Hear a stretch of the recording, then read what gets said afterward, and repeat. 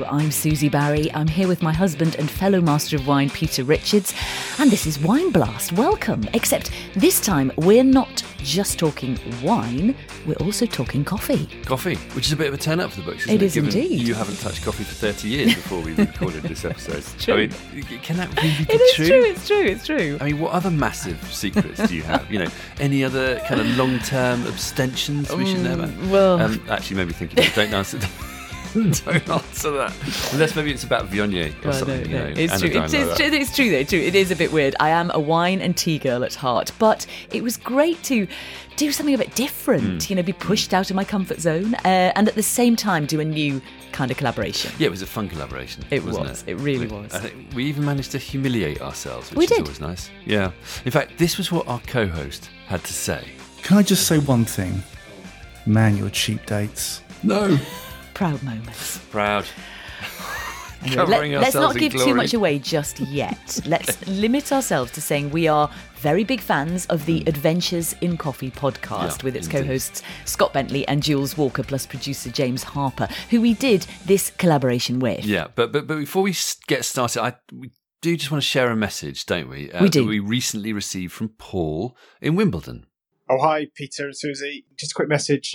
Wife and I bought one of your 3-packs from the Wine Society recently. Cracked open the first bottle last night. It was the Pinot Noir from Danbury Ridge. Absolutely fantastic wine. Just wanted to say how much we loved it. Really enjoyable bottle for a Saturday night in these stressful times. So great work, and we can't wait to drink the 2 sparklings.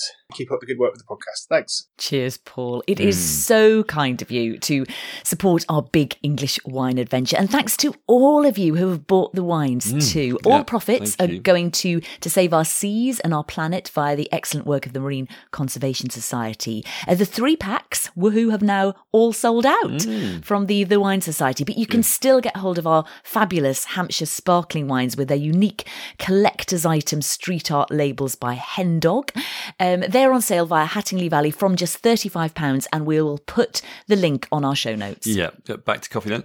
This does tie in a bit with our previous podcast, doesn't it? Which was all about our favourite non-alcoholic cocktail. But equally, at this point, I just wanted to reassure you all, we are not losing the faith. We're certainly not doing Dry January. We just thought it might be Losing sort the of a good faith. time to explore some non-wine subjects right now. And there is plenty of wine in this episode too, That's frankly. true. So to explain, the lovely guys at Adventures in Coffee got in touch because, well, when you think about it, there's a lot of common ground between coffee and wine.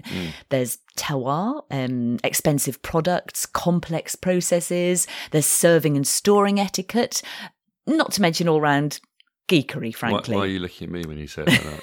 I'm not really a born geek, No, hands up. I am. but there are plenty. They're also fun people, aren't they? So They are lovely. We got to work and we quickly realised the best thing to do would be to get together and focus on a couple of the big questions like, is expensive coffee and wine really worth it? How to get the biggest bang for your buck with both.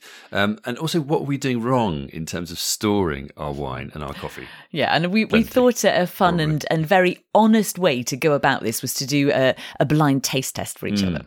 So we gave Scott and Jules wines at different prices to taste without them knowing what they were, to see which they preferred and whether they could guess the right prices. And then them doing the same to us with coffee, throwing in a few top tips along the way, didn't we? The pressure. The pressure. The pressure. I think it got to us. We Anyway, felt it. We felt it. Especially given that in the tasting we knew there was a super expensive world champion, kind of highly revered coffee up against a cheap supermarket I one. don't drink this stuff. It was, yeah. But then on the flip side, we went with the Rioja angle, didn't we? We did. So a £5 bottle from Tesco. Vigna del Cura, wasn't it? That's right, Vigna del 2020. Cura, Yeah. 2020. So a young sort of Hoven style. Yeah. Then we had the Marques de Riscal Reserva 2016. Which is $13.99 from Majestic. Yeah, so that was our mid-price bottle delicious. for them. And then the expensive bottle was the Vigna Tondonia Reserva Yum, 2009. yum. Yeah, that's about £30 from Majestic. Yeah, which was a real treat, wasn't It it? was, it really was. We'd like to say a big thank you to Majestic for providing those wines. Yeah.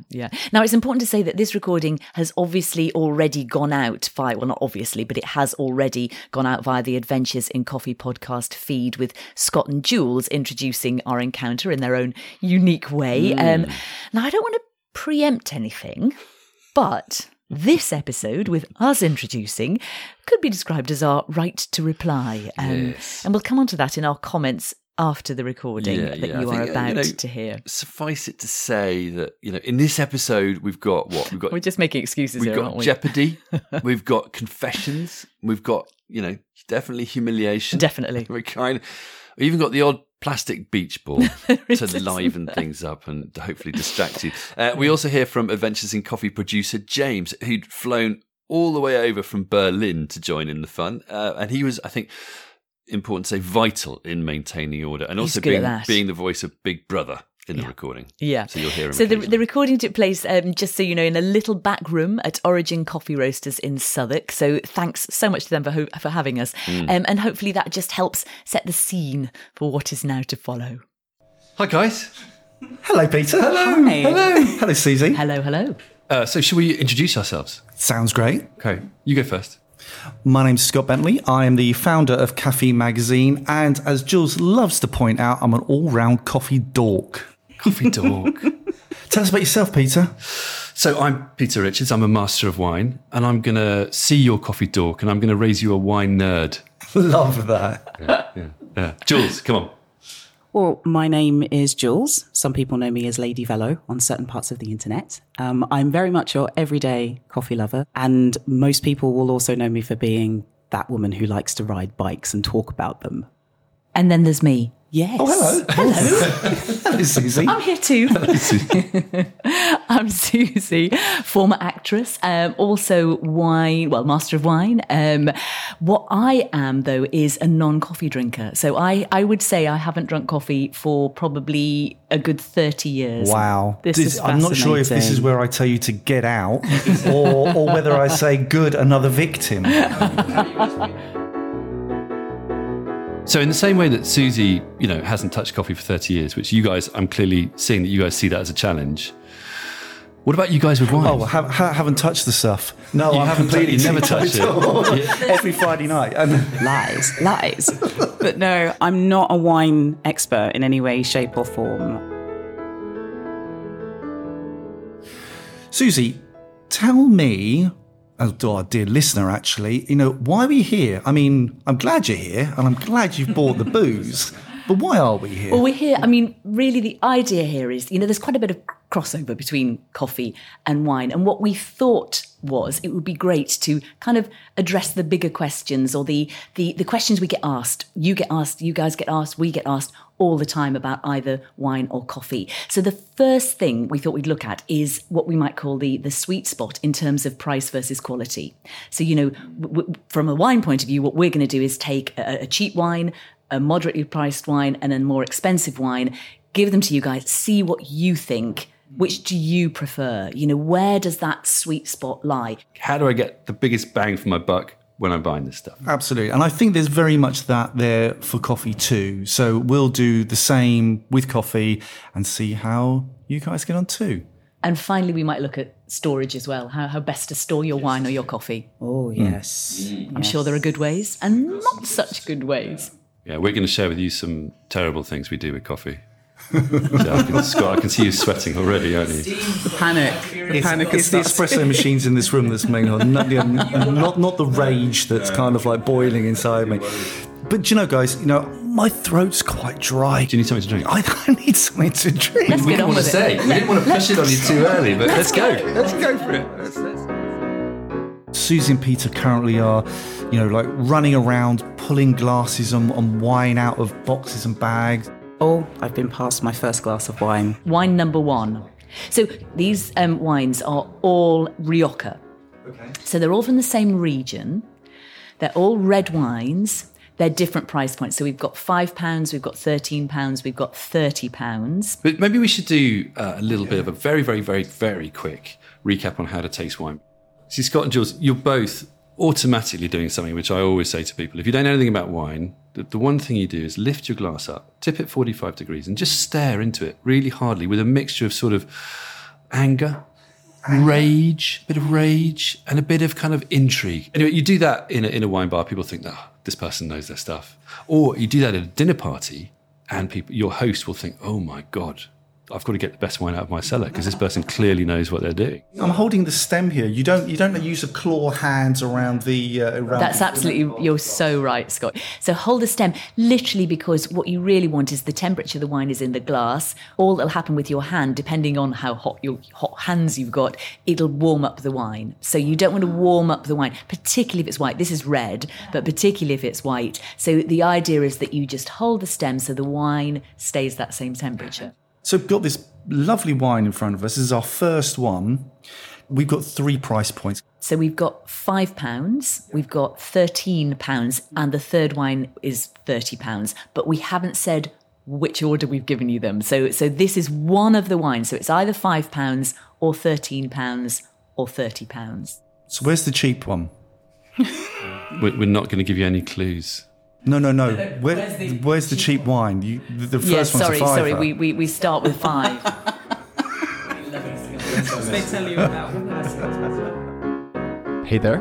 So you haven't heard my voice yet. I'm James, the producer behind Adventures in Coffee, and I'm jumping in to let you in on a little secret, what Scott and Jules don't know. So the first wine they're tasting, this is the £5 wine, the cheapest. Talk us through what you're tasting or what you're smelling. What are your impressions? I'm getting a little astringency, so it's a little bit drying. It tastes fruity to me. It doesn't feel, for me, oaky. So it feels quite heavy. So I'm going to pour you the next wine now. Okay. Wine number 2. We're still not telling you the prices. So for the £5 supermarket wine, Scott and Jules found it a little bit astringent, quite fruity, and not very oaky. And now they're going to taste the mid-price wine, £13 a bottle. You're going to hate what I'm going to say about this one. The aroma of this, it reminds me when I was a youngster. I would go down to the beach in Bournemouth, and we would always go past the really cheap shop that would sell like all the inflatables and all the postcards. And this smells like the plastic blow-up balls that you used to get on the side of the thing. Wow, that's specific. There's a Was that a happy time for you, Scott? It was an amazing time in my life. Isn't that wonderful, though, about the way that these drinks can evoke very specific memories? I love the way you're taking that as a positive, Peter. Jules, what do you think, Jules? It doesn't smell as fruity as the first one. Mm-hmm. Leaving aside plastic beach balls, what do you smell? It's got more of a woody smell to me. Do you like that or not? I do. Of the two, this one feels less sweet, and I feel like I prefer this one of the two that we've just tried. Absolutely, Jules. I definitely prefer this one. I think this one feels more refined. So the first one feels like if it was a painting, it was a big, thick brush stroke, whereas this actually feels like it's a lot finer in its detail. It just has more of an elegance about it, I would say. The first one just felt a bit kind of like, boom. So Scott and Jules definitely prefer the mid-price wine, the £13 wine, over the £5 supermarket wine. And that's because they found it less sweet and more refined. Okay, now, here's the most expensive £30 wine. Yes. Yeah, okay, so here's wine number 3. Now this one feels even woodier than the last one that I tried. And I'm not getting lots of fruit. But I'm getting the fruit at the end. I'm definitely getting more astringency with this one than the second one, but not as much as the first. So you've had all 3 wines. Which would you say is your favourite wine? 1, 2 or 3? It's 3. I quite like 3. Number 1 now feels like it was far too sweet and almost too light. It didn't feel like it had a lot going on with it. 2 and 3 feel like they're a lot more complex to me. So the second question is, which one do you think is which in terms of price? I definitely think the first one was the £5. The other 2, though, I'm not sure, because it might just be that I've got a cheap palate, and Jules, you'll attest to that. I think first one was 5, second one was 30, third one was the mid-price 13. I think the first one was the 5. I think the second one was the mid-price one, and the third one was the most expensive one of the 3. Well, we can reveal that, Jules, you were right in terms of price. So the first one, which you both absolutely nailed, you knew it was the £5 Can we just have a second to respect these guys' performance? Very good. would you rather actually, given the price point, would you rather just buy wine too? I think I would be very happy with wine too. And is wine 3 worth the extra 17 or whatever pounds? Probably not in my opinion, but I don't understand it enough to warrant that. That's very fairly said, because I think really to get the most out of that £30 wine, which is a really complex wine, you need to understand it. You need to understand the context of Rioja, what they're trying to do in that Rioja, how that wine has been made, and why, therefore, it should be worth this. Now, the first wine we tried is a young Joven Rioja. So you make it, you pump it out, you don't age it, and you get it out. You know, they've kept as much sweet fruit as they can, or ripe fruit as they can, to make it easy drinking. It's bold, but it's quite simple. There's not much extra stuff going on there. You just get that whack of fruit, and then that's it, which is fine if that's what you like. But let's look at price in a different way. It's a £5 bottle. Now, if you look at how much wine you actually get in a £5 bottle, it's about 25 pence worth of wine. Wow. In a £5 bottle. If you go up, for example, to £20 a bottle, you would imagine that's 4 times as much you're paying for the wine. Surely you get a pound's worth of wine. In a £20 bottle, you get approximately £7 worth of wine. Okay. So it's a huge difference. Just by paying that little bit more, what you're actually getting in terms of yield for the wine, the investment in the wine, the quality of the wine, therefore, is a huge amount more. Because it costs the same to transport a cheap wine than an expensive wine. Exactly. Packaging might be a bit more expensive in an expensive wine, but your duty's the same, you know, your logistics are the same. There's so much that is the same. But to go on to describe the differences between the wine, the first wine, very simple and fruity. Yeah. The second wine we had, which is the £12.99, which is the Marqués de Riscal Rioja Reserva, 2016. So the first wine we had was a very young wine. 2020. Oh, wow, okay. Literally a year old. So it's 4 years older, but it's been aged in oak barrels. And that's been kept in the winery for at least 3-4 years. So you think again about cost of tying up that amount of stock. Some of these Rioja wineries have thousands and thousands of barrels that they're keeping and aging the wine for you. For when it's shipped, it's ready for you to drink. So there's another difference there, which is the age of the wine.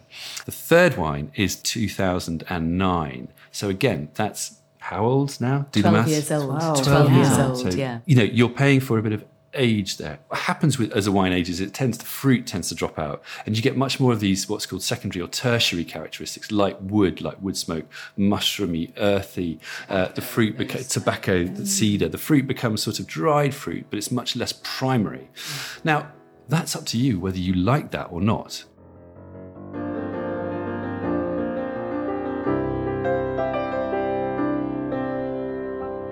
I feel we need to bring on the coffee. I might stop bouncing off the walls though, because I genuinely haven't drunk coffee for about 30 years. So 30 years? Oh yes, yeah. So it's a long time. I just don't drink coffee. Not for reasons where I thought coffee was bad. So very briefly, I at one point went to the doctors, had high cholesterol, and at that time I wasn't a big coffee drinker, but what I would drink is a tiny bit of coffee from Starbucks with loads and loads of full fat milk in it. And I thought, well, if I cut out my coffees, I would probably be able to, no scientific evidence behind this, I'd probably be able to lower my cholesterol. And so I sort of stopped drinking coffee and then just never went back to it. But never thought that your cholesterol had anything to do with the full fat milk. So in a way, Susie's coffee intake was actually more milk intake Milk, it was with milk. a tiny bit of coffee. But you know, So Scott, tell us what we're tasting in terms of the range of coffees. So very much in the same vein as what you presented in terms of the wine, I'm going to present to you 3 coffees. Now this is filter coffee. This is black, so we have no sugar, no milk. They've been brewed as a filter coffee. It's coffee grounds with hot water through a paper filter. Now I've got 3 coffees here. I'm going to give you one, which is a supermarket coffee. Now, this is priced at £3.50 for a bag, which I think is around 250 grams. So the second coffee is more expensive. This is going to be £9 for a bag of coffee. So this is a specialty coffee. This is from our friends here at Origin Coffee Roasters. Our third one it's quite an expensive coffee. This is going to be £30 for a bag of coffee. It's not even the same size bag. It's like half the size. It's like 125 grams. What's interesting straight away, I know we've got the 3 coffees in front of us. We have no idea which is which. They are completely different colours. So they go from a sort of a mid, almost slightly ruby brown to a deeper, slightly what I describe as a nut brown to really dark, Inky sort of black. it's sort of brown black, isn't it? Come on, bring it on. Bring on the coffee. So Scott and Jules have just served Peter and Susie the first coffee in this tasting, and it is the mid-priced specialty coffee, £9 a bag. The colour is not dark and black ink, it's not light ruby brown, but it's the middle nut brown colour. Yeah, give it a sniff first. I get something a bit smoky there, Yeah, it's sort of a tiny bit of caramelization. a little bit of sort of a tobacco scent. One of the things I think is really important to talk about is how we talk about coffee and how we talk about wine. Now, some of the words that we were using regarding the wine, if you use those words in coffee circles, they would often be negative words. Really? So Like what? if you were to say things like something tastes woody or something tastes tobacco-y or something like that, often within specialty coffee, they're not words that we prize. Okay, interesting. Now, it's not to say the coffees don't taste like that. Yeah. It's just that they're often not the words that we prize. What are the terms which are good? What do you look for in a good coffee? So within specialty coffee, what we generally are looking for are fruit, brightness, sweetness. What we're usually not looking for is things like smokiness, ashiness, woodiness. We're looking for things which represent the fruit of the coffee bean. Often, what we were trying to do is preserve as much of the origin of the terroir. Fascinating. Okay, thank you. Okay, so with a filter coffee, I would love to put some milk in. So that's the... Is that a bad thing? That, I don't know how good or bad that is.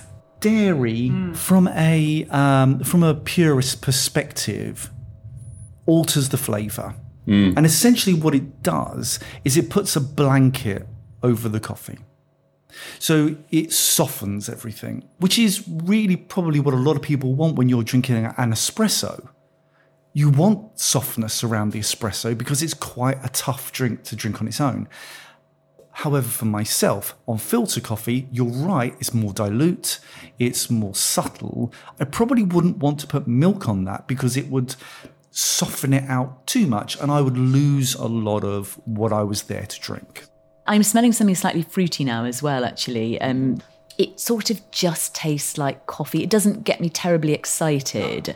It's fine. I wouldn't stop my lifetime of no coffee for this. It doesn't convert me. Okay, so for the speciality coffee, the £9 per bag, Susie and Peter found it a bit smoky, tobacco-y, some caramelization going on, some fruitiness towards the end. But Susie hasn't been convinced yet to embrace coffee again. For her, it just tasted like coffee. Now, they're going to try the £3.50 cheap supermarket coffee. Okay, so that's number one. Yes. Can we have number two, please? We can. So now, how would you describe it in terms of This was colour? the darkest one, wasn't it? I think this is what I describe as brown-black. This immediately smells more interesting to me. I get more of a slightly kind of licorice and a sort of a bitter chocolate smell. It seems more intense. The texture seems a little bit softer. It just seems to have a little bit more intensity and roundness to it, and so maybe a little much bit more nuance. intense. And there's like a I don't know whether this is the right terminology, but like a citric note to its bitterness that's kind of refreshing and bitter. I would rather drink that. Interesting. Definitely. How are you feeling about these ones, Jules? The second one, a bit too intense for me. So Peter and Susie definitely preferred the £3.50 supermarket coffee over the £9 speciality coffee. They liked the fact that it had a licorice and bitter chocolate flavour. It was quite intense, a little bit citric. But now, what are they going to think about the most expensive coffee? 30 quid for half a bag. So we've got number 3 here, palest in colour. It was pale, yeah. Almost get a sort of herbal character, sort of green character from that one, on aromatically. Something a bit odd as well. Oh, that both smells and tastes cheap. Because I got a slight whiff immediately of that slightly stale instant coffee jar. Am I getting this all wrong? I probably am. Oh, gosh. Initial impressions, that last one you served us, Scott, was the least likely for me to want to have some more. Yeah. I really hope that's the cheapest, stalest one. So my feeling is the third one definitely would be my least favourite, so I'm assuming that is maybe the cheapest one. Out of the first two, I appreciate both of them. Personally, given I would probably not have a coffee very often, and I probably am looking for a little bit of extra coffee hit from it, I would probably go for number 2 as my choice. And Peter, how do you feel in terms of preference, and then what are the price points? Yeah, I'm depressingly similar, I'm afraid. So Susie and Peter said they prefer the £3.50 supermarket coffee the most, followed by the £9 per bag specialty coffee, but they disliked the most the 30 quid coffee. Can I just say one thing? Man, you're cheap dates. No. Are we? Are we? Are you serious? What? Go on. The first coffee was our mid-priced coffee. Okay. Okay. So I think you basically kind of nailed that. Do we get those two the wrong way around? Our middle coffee, number 2, that you both loved, No. Is the is cheap £3.50. No. £3.50 coffee from the supermarket. Oh my God. And the most expensive, the £30 coffee, is the one that you dislike like. the most. Talk us through what is that kind of funky flavour part of the appeal? So the coffee you preferred was the second coffee, which was the cheap coffee. Thank you. Scott, yeah. And I think the reason that you like this is because it has structure and it's what you know. This is what you understand coffee to be. Yeah. Yeah.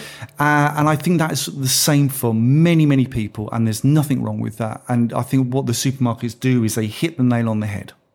They know what people want, and they give it to them for a good price. My problem with coffee number 2 is that I believe this to be rather generic, and I also believe there's very little nuance on this. I also believe that it's darkly roasted for consistency. Some of the things that both myself and also James kind of noted was that there are certain defects within that coffee. And it's not always something which is really, really obvious. And I think one of the things that roasting a coffee darker tends to do is to make things taste a little bit more generic. So it's more difficult to pick out those nuances because everything has sort of been flattened off. And so any sort of defects, any sort of nuance just gets kind of pushed down a bit. Number 1, which I think was kind of both of yours second favourite, this is a good mid-price coffee. It's been well sourced. Scott's referring to the £9 per bag specialty coffee. This coffee would probably have been bought, the green coffee, the raw ingredients of it, would have probably been paid like £5 a kilo for this coffee. The second coffee that you both liked better, The £3.50 supermarket coffee. that was probably a lot less. That was probably less than £2 a kilo for the raw ingredients. But I think what we're really interested in here is why do you not like the third coffee? The really, really expensive coffee. From a panel of judges, like worldwide, super respected judges, this was the finest coffee to come out of Nicaragua in 2020. This is coffee that in the marketplace is highly, highly revered by coffee snobs because it's so different. But does different make it good? This is your decision to make. Do you like it? I do like it. How would you describe it? So this coffee specifically is a geisha varietal. So the bean is a different breed of bean, much in the way like a Cox's Pippin apple versus a Granny Smith apple. Or Merlot versus Cabernet Sauvignon? 100%. So this is essentially a geisha coffee. It's very difficult to grow. It's only grown at very high altitudes. It takes a lot of blood, sweat and tears to make this coffee. But this coffee often produces quite floral notes. You said herby, which is great because, yes, it does have herbal qualities to it. And for many people, this isn't coffee. For many people, this is more tea-like. But I think the thing is here, it's not what you expect. I think you've confounded our expectations, and our expectations are pretty basic. Susie hasn't drunk this stuff for a long time. I'm no expert, and I think absolutely the second coffee was just similar to what we were expecting. But I think, it's like we could get not we could get used to it, but we would probably get used to it, and we'd probably quickly get beyond number 2 and say, I've had that so many times, it all tastes the same. Actually, I am looking for some nuance and some subtlety. I remember the first time that I was introduced to Earl Grey tea as opposed to, Builders, and it was a bit weird, and it's a bit flowery, and you think, I'm not sure about this. Now, years later, I love Earl Grey. So I think it's a journey, isn't it?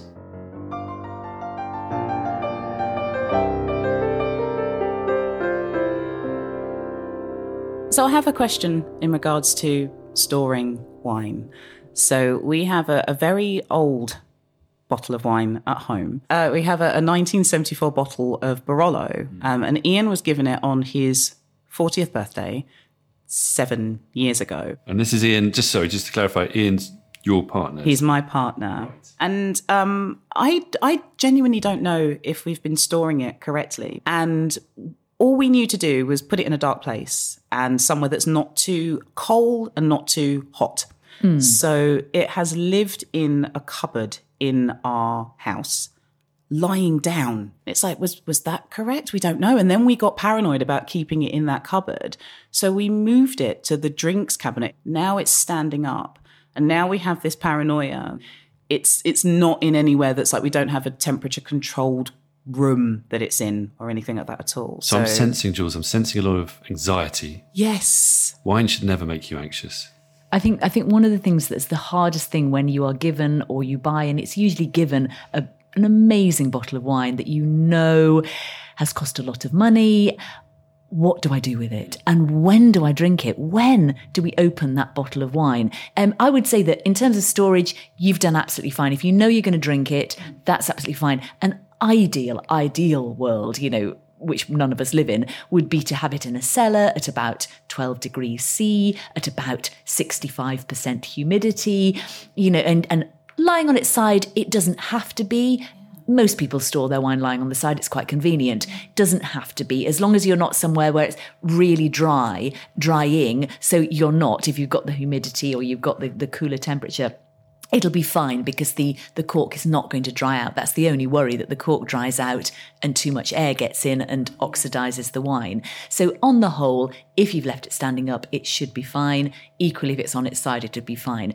The question really is when you drink it, and you've got a Barolo that's 1974 that is, how old now? 46, 47 years old? 47 years old. And how long have you had this, Jules? It's been 7 years. 7 years. 7 years. Can I ask why you haven't drunk it in that time? Well, you know what? It's one of these things, again, where, just as you said, if it's something expensive that's been gifted to you, we're going to save it for a special occasion. And it's like, right, there was the idea that he was actually going to open it on his 40th birthday when he was presented with it. But then it was that whole, no, we'll put it down and, keep it for something else.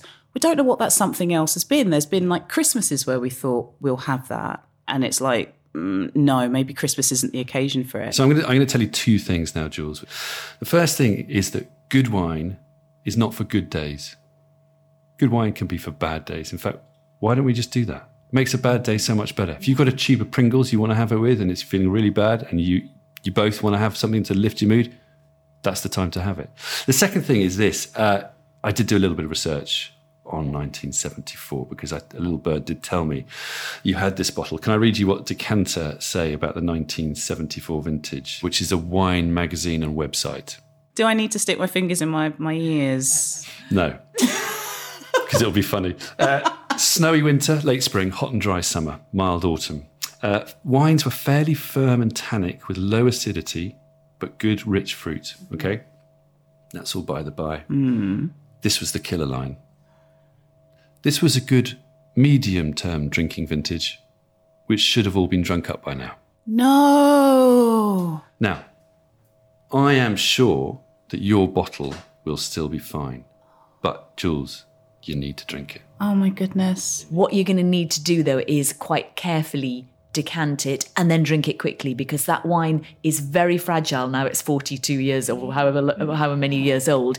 It will deteriorate immediately that you open it. So just very carefully but swiftly decant it, get that sediment, leave the sediment in the bottom of the bottle and just drink it.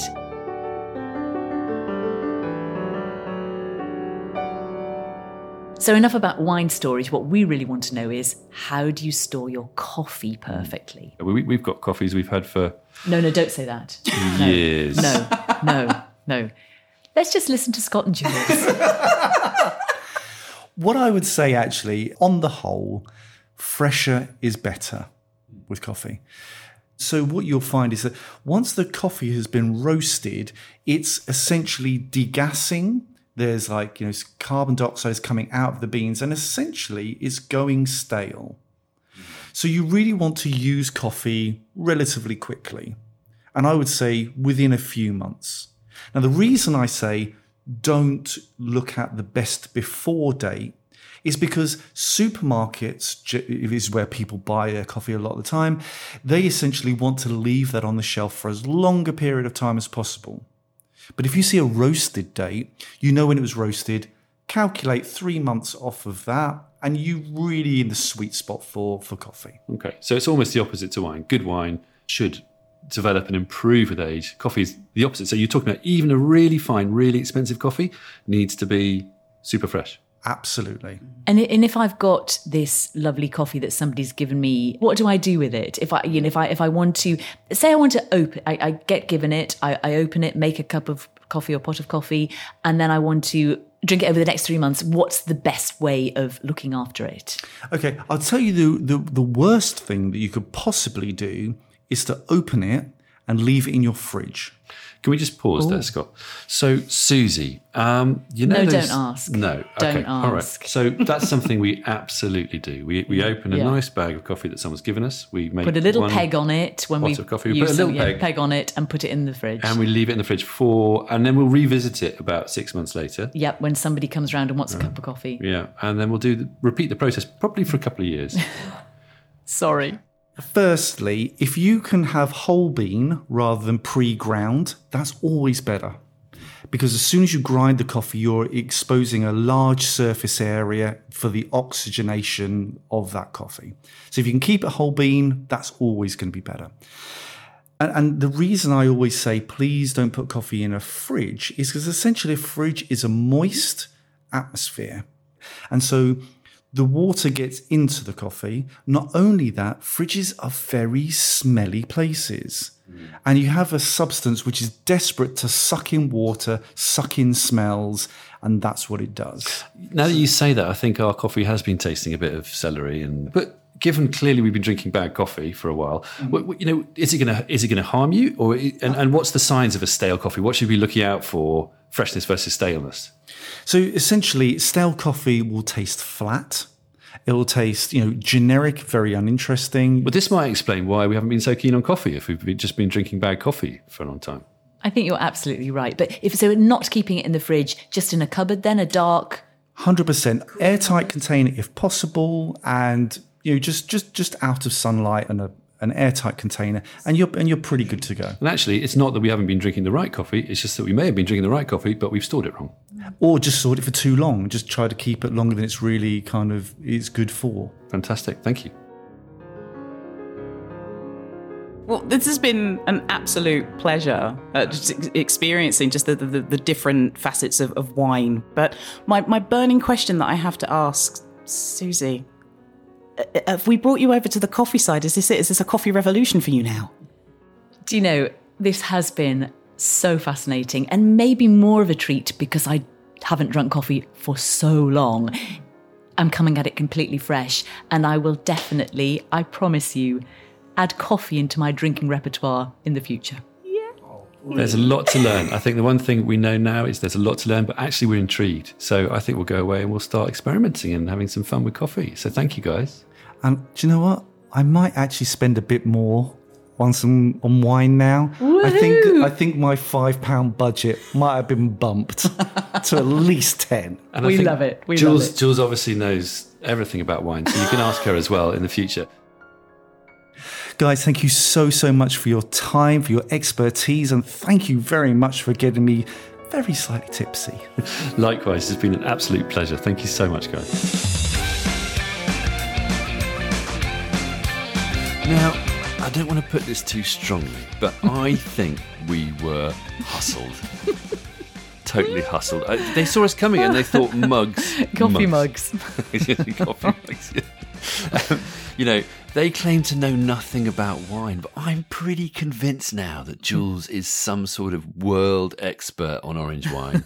And Scott clearly puts away a fair bit of wine in his spare time too. Oh, I think I think perhaps unfair. We were hustled. They're just very fine tasters, and we clearly don't have a clue what we should be looking for when it comes to expensive specialty coffee. There is that explanation too, but I don't know. I prefer my version. It is an important thing to say, actually. Even the cheap coffee, in our defence, wasn't Nescafe. There are other brands of there cheap are other coffee, brands available, obviously. but do you know what I mean? It was still decentish. It was to us. Am I sort of? No, I'm not. But no, I mean, I clearly we just had no frame of reference whatsoever for what's good and bad in coffee. Yeah, which is really interesting to know. Yeah, and it was equally really interesting that in coffee it's all about the fruit and the brightness and the sort of sweetness, isn't it? And not what we might term complexity in wine, like the things like smokiness or woodiness or so tobacco. All those obvious things that we think of as being complex or earthy characters, are not good in coffee. That was the opposite, wasn't it? Yeah. So in coffee it's all about preserving the fruit or the origin of the coffee bean. Yeah, and I think Scott said people prize the geisha coffee because it's almost tea-like, where as we just found that a bit weirdly disconcerting. Yep. I mean, it wasn't what I would expect from coffee. No, but given you haven't drunk it for 30 years, I'm not sure what you were expecting. A nice creamy latte. What was that? Was that your drink of choice? That's all I ever used to Massive drink milky anyway. latte. Not sure that classes it coffee. I'm definitely not the right person. I know what you mean. I know what you mean. We definitely need to up our coffee game, especially when it comes to geisha, stuff like that. Anyway, that's all quite exciting. I bet think. it is with geishas involved, yeah. And it's a new thing to be able to learn about, isn't it? Building on our newfound enthusiasm, courtesy of Scott and Jules. So thanks, guys. Talking of which, I hope I wasn't too harsh on Jules when it came to her 1974 Barolo. You were mean. I think you may just have broken her heart, to be honest. And sorry to Ian too, frankly. But it does serve as a good reminder we all need to drink our special bottles, not just keep waiting for a special occasion that may never come. And I say that as much to ourselves as to anyone, frankly. Yeah. Plus that way, you don't have to worry too much about storage then, do you? That's a very good point. You just drink it. Drink our special bottles. Drink That's them, a good learning drink them, as well, drink them up. With that said, we did do an episode on building a wine collection at home, didn't we? We did. We did. Series 2, episode 12, wasn't it? Yeah. And we were also doing a pretty good job of building a coffee collection at home, largely in the fridge before Scott told us off. So I can confirm that there is no longer coffee in our fridge. We know that fresher is better, and you can't have open bags in there for 6 months. Are you saying that to yourself? I am. I'm saying that. I'm saying that to myself. You've chided yourself. I am glad indeed. To hear that. Yeah, all wrong. We will all be wrong. better. Sorry, Scott. We can be better than this. Sorry. So thanks, Scott. Yeah. Sorry. As for degassing, what a great word. Love that term. Love that Can we get that into wine somehow? This is a degassed wine. This is a no degassing zone. To be honest, I'm sorry. Degassed is how I feel most of the time these days. So I might incorporate into my vocabulary that way. Anyway, on that bombshell, it's time to wrap things up. We hope you've enjoyed this slight departure from our usual programme. We'll be returning to normal service very soon, touching on both Burgundy and Bordeaux. Do check out Adventures in Coffee. It's an absolutely brilliant podcast, and they are lovely people. And they're also doing a listener survey right now, so you could ask them to cover more wine, possibly. Yeah. Or maybe you'd like to hear how that 1974 Barolo tasted. Yeah. Who knows? Have you drunk it yet, Jules? Yeah. Anyway, we'll put a link to Adventures in Coffee in our show notes. Yeah, we'll also put details of all the wines and the coffees in the show notes too. Thanks again to Majestic for the wines, also to Origin Coffee Roasters for the venue. Thanks to Jules, Scott and producer James also for his piano tinkling, which is brilliant. Very multi-talented, James. And of course, thanks to you for listening. Until next time, cheers.